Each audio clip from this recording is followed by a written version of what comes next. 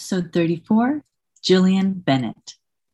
So I think what people believe is that you have to go all in on like a program or a diet. But really what you need to do and what's going to be most helpful is if you go all in on yourself, because that's going to be flexible.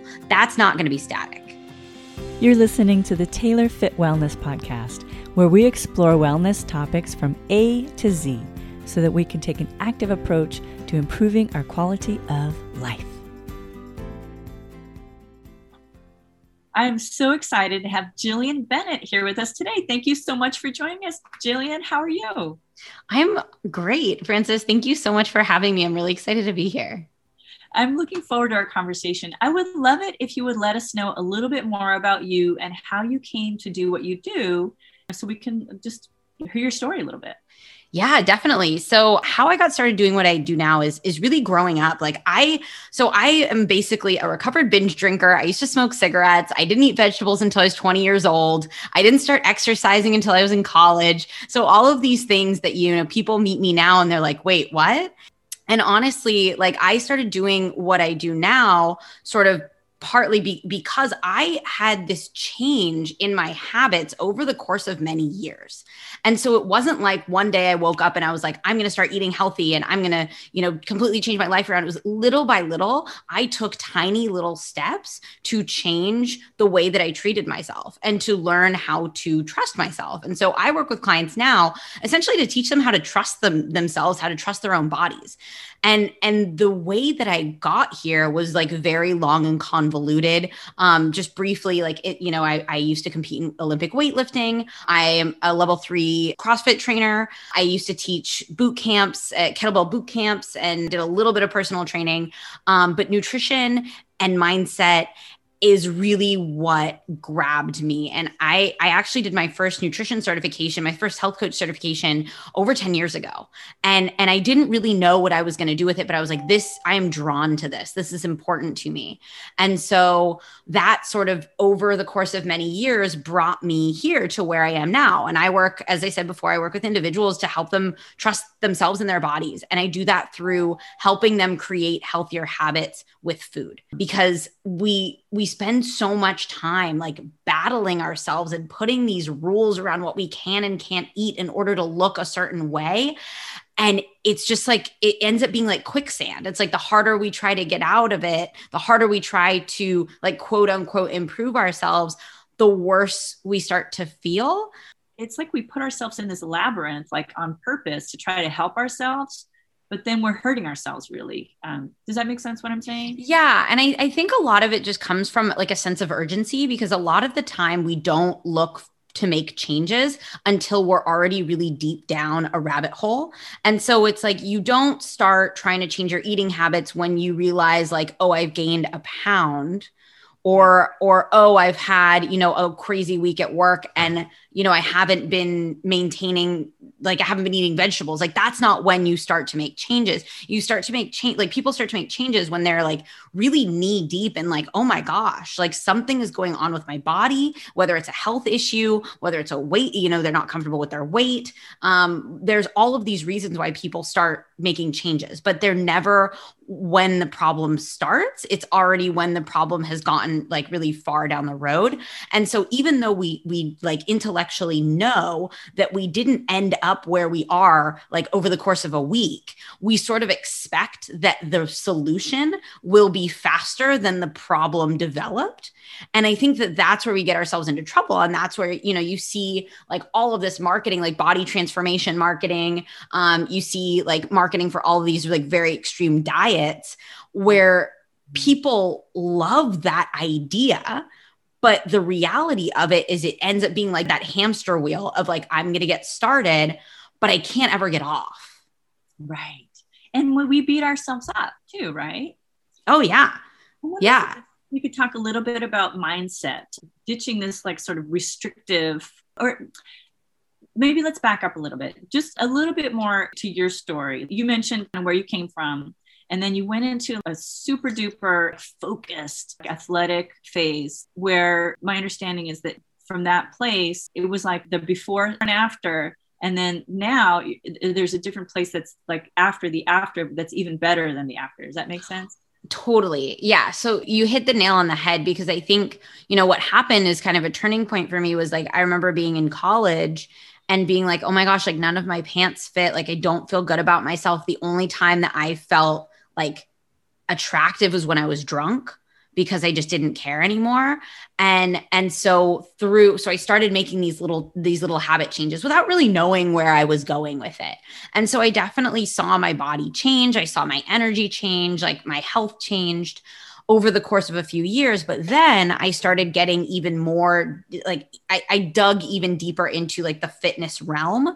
And that's when I started competing in Olympic weightlifting. And that, so I live in Barcelona. I kind of forgot to mention that I'm American, but I live in Barcelona. Um, and so when I moved to Barcelona, that was about 7 years ago, or maybe, yeah, I guess it was about 7 years ago. And I had already like done some CrossFit. I had already done a ton of yoga. Like I was definitely more of like a quote unquote fitnessy type person. But I had never really delved into the world of like dieting. I'd always just eaten, fairly healthy because I had my health coaching certification. I understood nutrition, but I never ate really for performance or for aesthetics. I just ate for health. And then when I got to Barcelona and I started training at a CrossFit gym and taking Olympic weightlifting classes. And the Olympic weightlifting coach saw me and was like, hey, like, are you going to stay in Spain or are you going to leave Spain? I was like, I don't know. I have no idea. And he was like, well, do you want to join our team? And I was like, oh yeah, cool. Nobody's ever asked me to join a team before. And so I ended up competing in Olympic weightlifting. And for that, that's a weight class sport. And so in order to compete, you need to fit into a certain weight class. And so that was my first understanding of like, hey, the number that you weigh is not okay. And so I started to diet for that weight class. Like I started to diet down to get into the weight class in which I was supposed to compete in. And that turned into like a downward spiral of obsessing over my body, really, really restrictive dieting, like even being scared of things like fruit, where sometimes when I think about it, I just have to laugh because it's just ridiculous. Like I had this belief that fruit was too high in sugar. But I would then on the other side, like eat all kinds of like protein powders and like protein things and was like farting all the time because my digestion was shot from all the protein stuff. Not to say protein is bad, but I was overdoing it. And that sort of led to a solid couple of years where I lost my period. I was very low body fat percentage for a woman. Even though I quit Olympic weightlifting, I still wanted to continue to see myself really lean. And also, not to mention, and this I'm sure we'll talk about later, is that outside, like the outside, not admiration, but just like the outside opinions of people being like, oh, like you look like this, or, oh, I want your abs, or, oh, like, how did you lose? And so you get this like constant feedback of like, oh, what I'm doing is positive, even though like something inside of you is like, I can't even go out to eat dinner with my friends because I'm worried that I can't track the food that I'm worried that I don't know how many calories are in it. And so you have on one side, like society telling you like you're doing everything right because your body is supposed to be smaller. And on the other side, you have your own mind telling you like something is wrong. And so to make a long story, I mean, it's already a long story, but, so essentially what happened is I decided, I was like, I need to start trusting myself. And part of that is reducing my training. Part of that is recognizing that me not having a period is actually a problem. And understanding that like I enjoy eating food. And when I was in that period of dieting, I didn't enjoy food. And so I thought about it so much. And I think when we're dieting, we end up thinking about food so much. And part of it is because if I tell you, Frances, don't think about a pink elephant, you're going to think about a pink elephant. And this is what happens. Exactly. And this is what happens when we when we start dieting, is we end up trying not to think of the pink elephant. And that's all we can think about. So what about simplifying so that you can have more healthy eating? Like instead of weighing and measuring everything, how would you, in a practical way, go about simplifying your eating so that you are like getting your goal of being healthy without it being like too extreme? So I want to clarify that what I was eating at that time that I was dieting, that was not eating for health. That was eating for performance and aesthetics, which I think that we often confuse. And I think that that's something that is confusing because we see people that look very athletic or people that train for performance and their bodies reflect their training. And so we think, oh, if I eat like this person, I'll look like this person. And that's just not true. First of all, nobody can ever look like anyone else. We're all individuals. And then on the other side is there is this belief that like abs are not necessarily healthy. Like my body type is I genetically am predisposed to have more visible ab muscles, whereas you may be more genetically predisposed to show more arm muscle. And so I think we also forget this because we see on social media, we see wherever like, oh, I want abs. And it's like, well, genetically, you may not be predisposed to have abs, no matter what your body fat percentage is. And so when I look at eating for health now, and this is something that, I mean, I work with my clients on mindful eating, on the principles of mindful eating. And so I think people like to think that like mindful eating is essentially like, oh, just pay attention to what you eat. Mm-hmm. And it's so much more than that, because part of mindful eating is actually making decisions based on nutrition. And nutrition is not dieting. Nutrition is understanding what are proteins, carbs, and fats. What are vitamins and minerals? How does my body use those nutrients? How much of these nutrients is ideal for me to be healthy? And then you can make a decision to say, hey, I understand that I can eat for optimal health. And if I have a goal, like a physique goal of perhaps like losing some body fat, what that looks like is slightly different. But when for example, when I work with a client, my ultimate goal is always to eat for health first. And then if weight loss I've worked with both clients that want to lose weight. I've worked with clients that want to gain weight. Whether weight gain or weight loss is the goal, it's looking at how do we deviate the least amount possible from optimal health in order to reach those goals? And how do I teach you how to trust your body to actually interpret what's happening? And so that means like when you feel hunger, what do you do about it? Right? When you eat a balanced meal, how do you feel? Oh my God. You're reminding me of a story, Gillian. When you feel hunger, like if you have a goal to lose weight, what you might do is just push the snooze button. And then you might push the snooze button again and push the snooze button again. And then the bad thing that could happen is, well, then you hit it snooze so many times, you might just like grab something really bad for you and eat that after all of that. This is the way into the story is I remember one time traveling with my family. And at this time we had shifted, we've gone all over the place. We've gone vegetarian, vegan. At a certain point, some family members were, before family was even a family, come from a place of a lot of meat. There was, alcohol, smoking, kind of all of this was in the mix, so there's like the full experience of all of these different things. So this particular phase, we were in a moment of not eating meat. So there was a big trip to the family for Thanksgiving. And I remember the long table set, and just it being so hard to like not have like the turkey with family. And then, when you don't have other sort of like vegetarian options or vegan options, the side dishes just seem so like unsatisfying, or your plate looks so empty, and so we went through that whole process.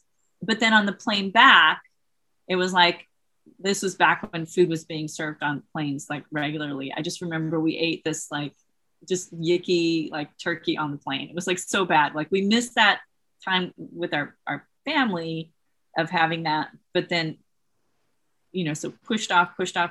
And then when we broke down was like on the plane on the way back to New York. So yeah, no, it's so interesting that you bring that up, because I think that there's a couple things that happen here. And I think one is that we're being told by so many, especially like anybody out there that's listening to this that is trying to lose weight or has worked with a dietitian before or worked with like a nutrition coach, depending on what that person was like, maybe they told you like, no, food is fuel.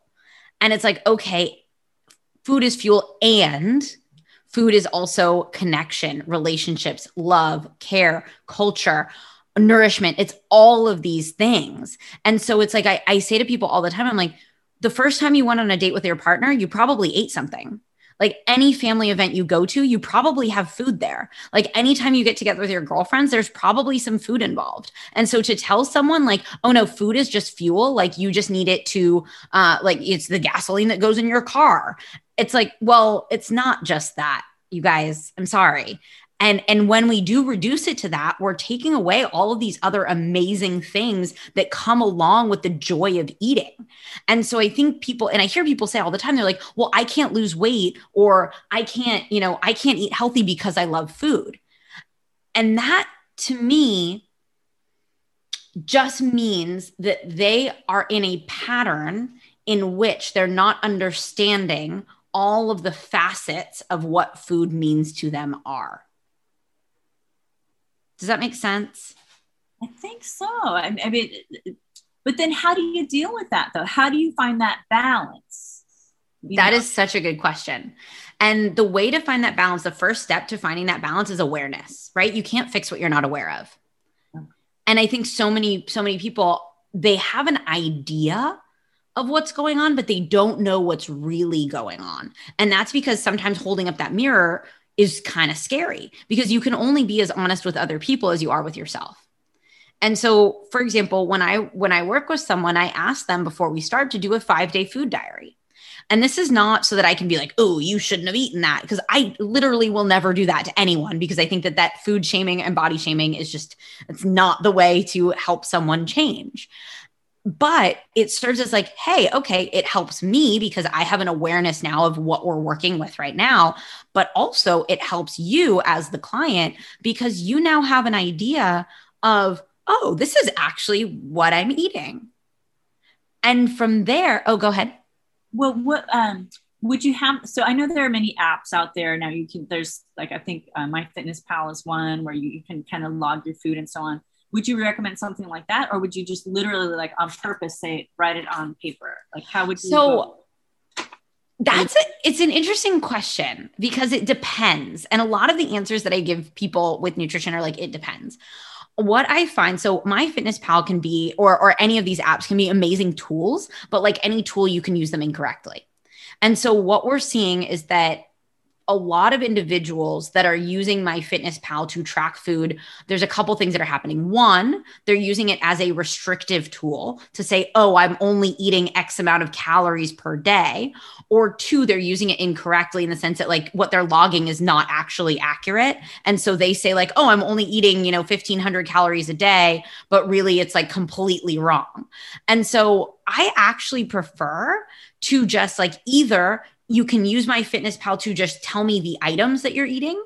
And then if you do weigh and measure, like, cool, put the weights in there. That's helpful. But I really just like it like written down either in a note on your phone. You can write in a notebook. You can do it in a Google Doc.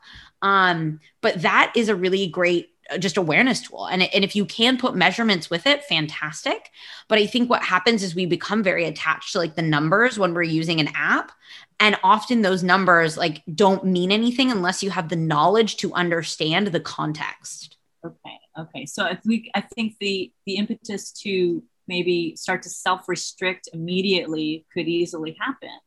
Oh, totally. Especially because a lot of these apps like will calculate your calories for you and they're wrong.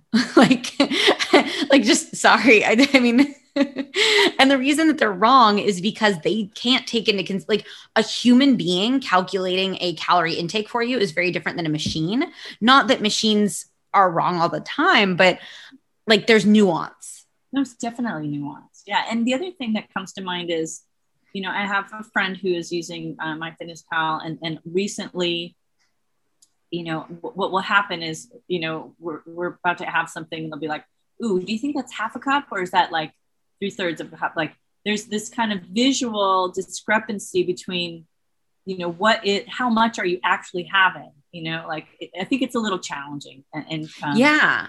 It can be. And I think as I said, it can be a really helpful tool, but it depends on the individual. Like if you're someone like I was very obsessive about it for a very long time. And now I'm at a point where like, I don't track. I can like eyeball. I know more or less like what worked for me, but also paying attention to like, what is my hunger level like? What is my satisfaction level like?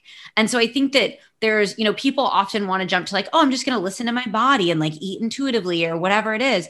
And it's like, well, if you don't have context, it's really hard to do, because I think that there's something to be said for how intelligent our organism is, where it's like your body actually will tell you if you need protein, but you need to know how to listen. Like you need to know what that feels like. And if you don't have experience listening and paying attention, it's like you could, I speak Spanish and I could speak to you in Spanish, but like if you don't speak Spanish, it's not going to mean anything to you. Right. And so if I tell someone, like if someone decides, oh, well, I just want to start eating intuitively, I'm just going to listen to my body, but they don't have any context for what to listen for, then that's not useful. Okay. It reminds me of this idea of like when working with people that haven't done much with exercise. Mm-hmm. And then, if you haven't worked with your body and you don't know what it feels like to feel a stretch, and then what you say is, oh, I feel pain. Exactly. Right. It's, well, okay, that's actually normal. And that's a stretch. And you want to monitor how far you're feeling, how much you're feeling. So, but it takes some getting used to and getting to know your body. I'm thinking of that song, getting to know you, like we're like getting to know all about you and your, what's okay and what's not okay. Yeah. And I think that knowing your body is like one of the absolute coolest things ever, because the body is so amazing. It's so like, I remember for so long, and I think about this now, and the only reason I'm really grateful for it is because without going like really, swinging really far from one end to the other, I've now gone kind of like the whole spectrum of like knowing what it's like to be like a binge drinker that smokes and like doesn't act and like, eats coffee cake for breakfast every day. Or no, for actually in college, I remember, I think I ate coffee cake for every meal for like a week, which is one of those things where you're like, oh my God, like, how are you not dead? But now, now having gone through like that end of the spectrum and then the end of the spectrum where it's like literally weighing and measuring every single thing that went into my mouth, and being here at this moment where it's like, I feel really comfortable in my body most days. I say most days because I think feeling uncomfortable in your body or having a bad body image day is normal. It's totally normal. And I exercise in a way, I exercise less than I used to, more than I have at sometimes in the past. But finding a way to actually pay attention to what those body signs are like knowing, for example, today is my rest day. And I woke up this morning, I was like, oh yeah, I'm excited. Today's my rest day. I feel it. Right. Whereas we may simply look at a program, like a fitness program, and be like, no, well, today's not a rest day on the program, so I can't rest today. Or perhaps if I had woken up today and been like, oh, I feel fantastic. Like, I feel like going for a run. Like having the flexibility to do those things is part of listening to your body, but it comes with practice. And so that is like the bulk of the work that I do is helping individuals get in touch with what those feelings are like in the context of food and movement, and also creating habits that support what that vision looks like. Because I think it's normal that we're, that people say like, oh, well, I don't want to only listen to my body because I feel like my body will just tell me to eat pizza all the time. And like, I know that from experience that that's not true. But I think that that's the fear that people have, is like going from one end, going from like high restriction to full permission is really scary. Mm-hmm. And so I guide people along the path of like, I've been restricting, I have these rules around food. Like, how do I start to become flexible with myself again? So in essence, you're looking at creating a map. Mm-hmm. Right. And there's this phrase that comes from NLP. Like sometimes, okay, first of all, you need to find your baseline. Where are we now? Right? Where are you on the map? Right. And then once you create the map, the other thing is if you're learning to work with your trusting your own body, your own self, well, sometimes the map is not the territory, right? You might have the map and then you're on the ground and then that stream is, it rained and now it's fuller and you got to go around another way. Right. So is that kind of like you need to kind of work in layers then like that. Yeah. It really is. It is a lot of layers, and it's also like being okay with flexibility. So a lot of the people that I work with are very all or nothing thinkers. They're very much like, I'm either going to be like keto, intermittent fasting, like work out 5 days a week, or I'm ordering pizza every night for dinner. And that's not because either one of those actually feels really good for them. It's because they're worried that if they, work out a couple days in a row and then order a pizza, and then the next day maybe have a salad, that like, that's not going to get them to this ideal that they have in their mind of where they want to be. But we hear this all the time. How many people do you know? And I'm sure you see this in exercise where it's like, they're go all in on a program or go all in on a diet. And then you talk to them like a month down the road and you're like, how's that going? They're like, oh God, terrible. What does that, is that, but what leads us sort of to like this idea of like yo-yo dieting, on again, off again? Yeah. Yeah. And yo-yo dieting is like, it is I would say that one of the biggest contributors that I see in my clients to negative body image, and also this feeling of like, well, if I don't restrict, I'm never going to get what I want. But which is weird, because when you think about it, you have this mentality of like, if I don't have rules around food, I'm never going to see what I want with my body. But all of the rules around food still haven't gotten you to where you want to be with your body. So it's like we're trying to use the same medicine that poisoned us in the first place. Oh my God. So what do you do with that? Like, what do you do if someone comes to you and they're like, that's their scenario. Like they have all these rules and restrictions. They're still not where they want to be.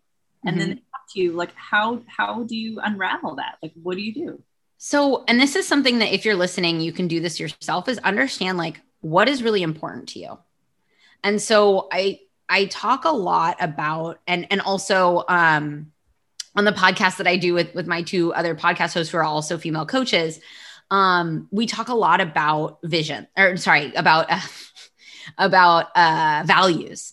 And values are understanding like, what are the core principles that are important to you in your life? And people often, when I'm doing this exercise with clients, they're like, oh, do you mean like my values like for fitness and health? I'm like, no. Like your values for your life. Because we can't, like, I mean, you think about it, like you can quit drinking, you can quit doing drugs, you can quit smoking, but like you cannot quit eating. So you cannot extricate eating from your life. Yeah. Like it's not something that you can separate. And so we talk about like, what's actually important to you? Why do you have the goal that you have? And when we start digging into the why do you have the goal that you have, like what does it mean to you? Then you often understand that like the goal isn't necessarily to lose 10 kilos. The goal is to like feel more loved in their relationship. The goal is to feel confident enough to go out on a date. The goal is to, go to a high school reunion and not feel like you let yourself go. Right. And so there's all of these different reasons, or the goal might be like, I want to lose weight because my doctor told me that I need to for my health. There's so many different reasons why people want to change their bodies. So if you look at what your values are, then that's going to give you your why, and that's going to be motivated. Right? And I'll give you a really good example that I like to use a lot. And this is like, if one of your values is connection, say it's really important for you to feel connected. And I think that this is something that so many of us share this value. And, in the last year, it's been really hard to feel connected to people. And we're also seeing that people aren't feeling as connected. We're also seeing disordered eating and emotional eating, coping mechanisms related to food are all on the uptick. I think there's like, I don't know the statistic, but eating disorders went up by so much this year. And part of it, I think, has to just do with like, we're not getting the love and the connection that we need. But going back to my original point is, if connection is one of your values and you decide to go on the keto diet, for example, and on the keto diet, like if you don't know what the keto diet is, it's essentially a 0 carb diet, like no carbs, very high fat, low to moderate protein. And so say, one of the things that you do as a family is Friday nights in summer, you go to the local ice cream store and everybody gets an ice cream cone and you enjoy your ice cream with your family. But on the keto diet, you can't do that. So does the keto diet sound sustainable for you? Like, does the keto diet sound like something that you're going to want to do? No.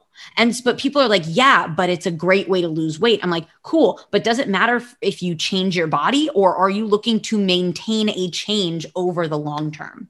And so when people actually understand this connection between values and what their goals are, then we can start talking about, cool, what's the roadmap to get you there? And usually that starts with small changes to their nutrition and small changes to not just what they eat, but how they eat. So this eating speed is a big one. Like, how quickly do you eat? What do you do while you're eating? How well do you chew your food? And what are you thinking about when you're eating? Oh my God. Wait, I just want you to repeat that right. Okay. Or let me, I'll repeat it and see if I got it. Okay. Okay. So speed, Mm-hmm. while you're eating, what you do, Mm-hmm. how well you chew your food, and then what you're thinking about. Was that the last Yeah. one? Yeah. What you're thinking about. And then also the last one that is, it sounds simple, but can be really difficult if you've been dieting for a long time, is learning what your hunger feels like. Learning what your hunger feels like. You mean hunger in general, or is this with regard to like feeling aware of specific things that your body is asking you for, like protein or something like that? Oh, this is so layered. And so we start at if we start at the top, it's literally just understanding what physical hunger feels like. Okay. Because a lot boredom hunger, is that like, am I really hungry or am I just bored, like that? Yeah. It's like understanding is like, what does physical hunger feel like? And how is that different from emotional hunger? Right. So that's like the two sides of it. So it's understanding like, how does my body feel when it needs nutrients? Mm-hmm. And then what emotional things are driving me to want to eat? Okay. Wow. Because those are two different things. And then we go like a layer deeper and understand, okay, there's actually a bunch of different emotional reasons why we eat. Right. Mm-hmm. And some of them are triggered by like just seeing something and being like, ooh, that looks really good. And others are like, maybe you smell something that reminds you of home, and, you know, and so you want to eat because exactly. Like there are certain smells that you're just like, oh, that reminds me of something comforting. Right. Mm-hmm. Sometimes it's just talking about a food. Sometimes it's hearing someone crunch on something. You're like, ooh, like I really want that. Or hearing someone talk about a food on TV. But there's also things that like, when you're lonely, like your heart actually hungers for connection, for love. And so when we can start to identify what those things are, we can start to work on self-care pieces that satisfy those other things. And so, for example, I'll give you an example. I have a client who she has 2 young kids, and she is in the house all the time. She does all the shopping, all the cooking, all the cleaning, takes care of the kids. The kids are sick all the time, and so she never has time for herself. The only time she has time for herself is after the kids go to bed and she eats 2 pieces of chocolate. That is her self-care time. So part of the work that we're doing together is finding other ways that she can spend time for herself. And so that is not to tell her like, no, you can't eat chocolate. Like I don't put foods off limits for my clients because that's ridiculous. Like that's not to be like, don't eat the chocolate, but it's to understand like you can care for yourself in other ways. Yeah. You can self-soothe. You can feed your soul in other ways, right? Like exactly. And so it's not to say, like, I think we've demonized emotional eating, and emotional eating is not a bad thing. Like most eating is emotional. Like if I like go out on a date and have a really great date and we eat food together, like that's emotional eating. Like, cause I'm not eating, like I'm probably too nervous to actually be hungry. Right. Yeah. And so that's emotional eating. Or like sitting around with your best friend and like, sharing some cookies or whatever, like that's also probably emotional eating. So a lot of the eating that we do is emotional. I think the problem with emotional eating is when it is unconscious emotional eating. When it is, I feel a certain way, I'm not accepting or recognizing how I feel, or I'm being like, oh yeah, I'm sad, but whatever, I'm not going to deal with the sadness. And then that causes eating. That's the part that we want to look at. So if we go back to kind of the hows about eating, like the speed, like what are you doing while you're eating? Are you chewing your food? What are you thinking about? And then there was one more. Like just recognizing your hunger. Recognizing your hunger. So what are you doing while you're eating? Like you actually are not conscious of like you're like, so I'm kind of tripping over this one a little bit. I'm talking about being unconscious of like what's happening and then eating, right? So what are you thinking about? Like, maybe you're stressing and then you just grab food and you start to. Well, and I think it's almost even simpler than that. It's like when you're sitting down to eat, like, are you eating in front of your computer? Are you eating in front of the TV? Are you eating in front of your phone? Yeah. Like, where is your mind? Are you thinking about the big presentation that you have? Are you thinking about, your next meal? Right. And so it's like, we hear so many people talk about, oh my gosh, well, I love food. And it's like, well, you love food, but you're not paying attention to it. Right. And it's different. I think when you're thinking about, when you're like, imagine like if you're like in a really bad place and then you just like start eating, like there's an effect that has on your body. You're not going to digest it as well. You're not going to be taking it in as well. Like there's like, I guess the emotions that go with it as well. So yeah, I think what you're talking about is like the effect that stress has on our nutrient absorption. And so it actually, when we are eating in a stressed out state, it actually affects the way that we digest food. And so a really simple thing, and this is something that anybody can do. And one of the things that I work on a lot with my clients is taking a couple really deep, and you as a yoga teacher, like Ujjayi breathing, like deep into your belly, taking a couple really deep breaths before you eat can be incredible. And that is something that is so simple that if you were to just start today, like two main things. The two main things would be, before you start eating, take a deep breath in through your nose, fill your belly with air, deep breath out through your mouth. Try to make your exhale a little bit longer than your inhale. That actually slows your heart down. It relaxes you. It relaxes your body, right? The second thing would be just to put your fork and knife down between bites. Oh, wow. That's a great practical tool. Yeah. So those two things will make big changes to the way that you actually eat food. Oh my God. Just take a moment, breathe before you eat, and then to put your utensils down in between bites. That's I'm going to try that. Yeah, do it and let me know how it goes. Yeah. I mean, this actually kind of like feeds right into, like, at this point, I would probably usually ask you, like, what are a couple of quick tips that you've already given them, right? But if you wanted to think of like anything else, like a simple, quick tools, like that our listeners can take away with them, I think those are already great ones. Like, so. Yeah. So I can, because I've already given you guys a couple simple, quick tools, can I present a possibility? Yes. So I want to open you up to the possibility, because I think that we spend a lot of time trying to change ourselves out of hate, trying to change ourselves out of dislike, trying to change ourselves out of disgust, and this belief that like, I'll like myself when. And I want to present a possibility to you that you can simultaneously accept who you are now, appreciate who you are now, and still have the desire to make changes. And that is treating yourself with kindness and treating yourself with love. The outcome is going to be very different, and the process is going to be so much more enjoyable.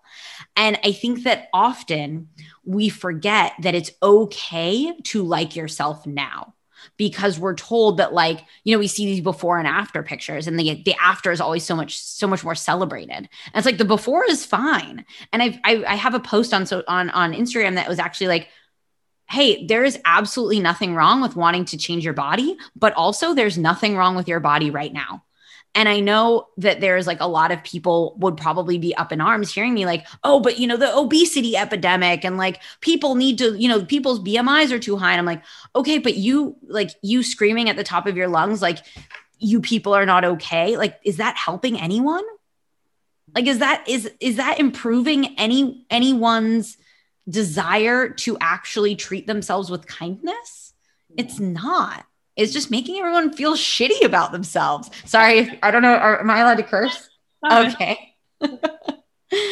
And I think it's also, this is alongside the possibility of you don't need to go 100% all the time. You can be flexible with yourself, and being flexible with yourself will actually lead to better, more consistent results than being hard on yourself. You know what you're reminding me of? This is kind of a silly off the side image that I just saw this morning.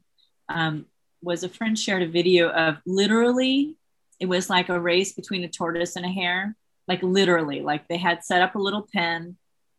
And I think that there was a peacefulness about the tortoise, and he just sort of like continued, right? And then, but the hare was sort of like, it went like kind of like quick, and then it sort of got distracted, and but then literally the tortoise won because it just kept going. But I think that what I'm hearing is like, to have just sort of a peacefulness with being okay with where you are, being okay, like if you're, a tortoise and just like, whoever you are as your own person, and then just like continuing to like look at the long view. And even if there isn't a side, to just rest and just be peaceful with it. I guess the peacefulness of that, like continuing, even if kind of things ebb and flow a little bit, and just to be, okay with who you are. Totally. And I think that there's a big fear around like, well, if I'm at peace and if I accept myself, I'm never going to change. I think that that's the big fear, is like, if I accept myself, like that's not okay, because I'm never going to see the changes that I want. And I completely disagree with that. Is like, you can accept yourself as you are now and still want to make changes. And this is something like in business, for example, in my business, it's like, I can appreciate all of the progress that I've made and still want to continue to do better. Like just recognizing, and this is, so one of the big pieces that I work on with my clients, or I work on with my groups, is self-compassion. And self-compassion, I think we often have this fear that if I go easy on myself, I'm just going to give up. But that's not the case. When we actually have compassion for ourselves, we open ourselves up to the possibility of like taking different directions. We open ourselves up to being like, hey, like today was hard. What worked, what didn't? Let's figure out how to make it work better next time. Excellent. What a forgiving way to just like be with yourself. That's excellent. Exactly. And I think that like some people hear this and they're like, that's just hippie shit. And I'm like, no, it actually works. It works really well. And it works really well. Like I have a couple of clients that, have been working with me for a while now, and they've both, we're both considered to be, clinically obese. We're both at a point in their health that they were really it wasn't working for them. And we've gone step by step to change habits. And when we talk, that it's never a question of like, oh, I'm going to not do this thing this way. It's like, this is how I live my life now. Which is like not what we hear usually when people go on a diet. It's like, oh, I can't wait to get back to, eating bread again or whatever it is. And you're on the yo-yo diet again, right? Exactly. But this is, when I talk about these two clients, like both of them have been with me for a couple of years now, which is a commitment. Most people don't want to make that kind of commitment, but it's like, you have to live in your body for the rest of your life, whether you like it or not. Yeah. It's amazing. It's amazing. It's really heartwarming to kind of hear that kind of progress, that with consistency can really make a change. And so change little habit changes over time, right? I'm visualizing the little tortoise, like every step is like a little habit change, a little habit change. Be peaceful with ourselves. And then also take into consideration like our values and what do we want out of life? Like, and how does that all mesh together? Totally. We want to be able to live a nice, long, healthy life and enjoy our time with our friends and our family. And, I know the values are going to be slightly different for everybody, but I think love and connection are huge, right? Yeah. I think that, as humans, we thirst for connection and for relationships. I read something the other day that it was like, there has been like people actually have like touch hunger. Like people are essentially thirsting and starving for touch because we've been living in a world for the last like year and a half where touch hasn't been the norm. And it's crazy because I realized this recently, like I'm a very, like one of my love languages is touch. And I realized this recently when I was hugging someone and I was like, oh my God, this feels so good. Yeah. And it was like, I've always enjoyed hugging. Like that's always been my thing, but it was just that feeling of like melting into someone else's touch. And I feel like when we don't realize that we need these things, that's when it kind of starts to come out in other areas of our lives. Like whether it's the way, the way we exercise or don't exercise, whether it's in the way we eat, whether it's in our, our self-care or how much we like stress ourselves out about work or whatever it is. And I mean, it's not easy. Yeah. The awareness, I think sometimes I used to say awareness is 80% of the solution, because you don't know. Right. And then, once you do, then you have a choice. And then I think, you can also be aware, is what you're doing working? And then maybe you might want to get help. Like sometimes you have to just like break down and get help and then, and support, and in whatever way, potentially working with someone like yourself, or maybe getting a buddy that you're doing it together with. I had like what I called my course buddy. We kind of met each other on a business platform, and it was like, oh, we're kind of on the same wavelength here. Let's get together and we'll work through this course together. And so just having any kind of support, like really kind of, makes things happen. Oh, Frances, you're so right. That community support is so important. And that's actually why I'm shifting to taking on more groups at the moment, because I'm seeing as I continue to do more groups, that community support and having women and men. I mean, I actually have, it's funny because a lot of people say like, oh, well, it seems like your marketing is more for women. Honestly, like my client base is like split right in half. But having that support, whether it is one-on-one with a coach, but honestly, I'm seeing now that as I do more groups, having other individuals that are going through a similar situation as you is so uplifting and so empowering, because you not only hear their struggles and identify with their struggles, but you also hear their wins, and you can identify with their wins, and you can help understand like, oh, how did they get there? Oh my gosh, that's possible for me too.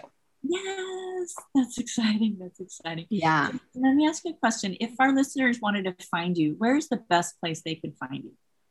So I would say I am most active on Instagram and Clubhouse, but I would definitely say go to my Instagram. It is Bite Size Nutri. Nutri is like nutrition, but without the TION at the end. And on Clubhouse, same username.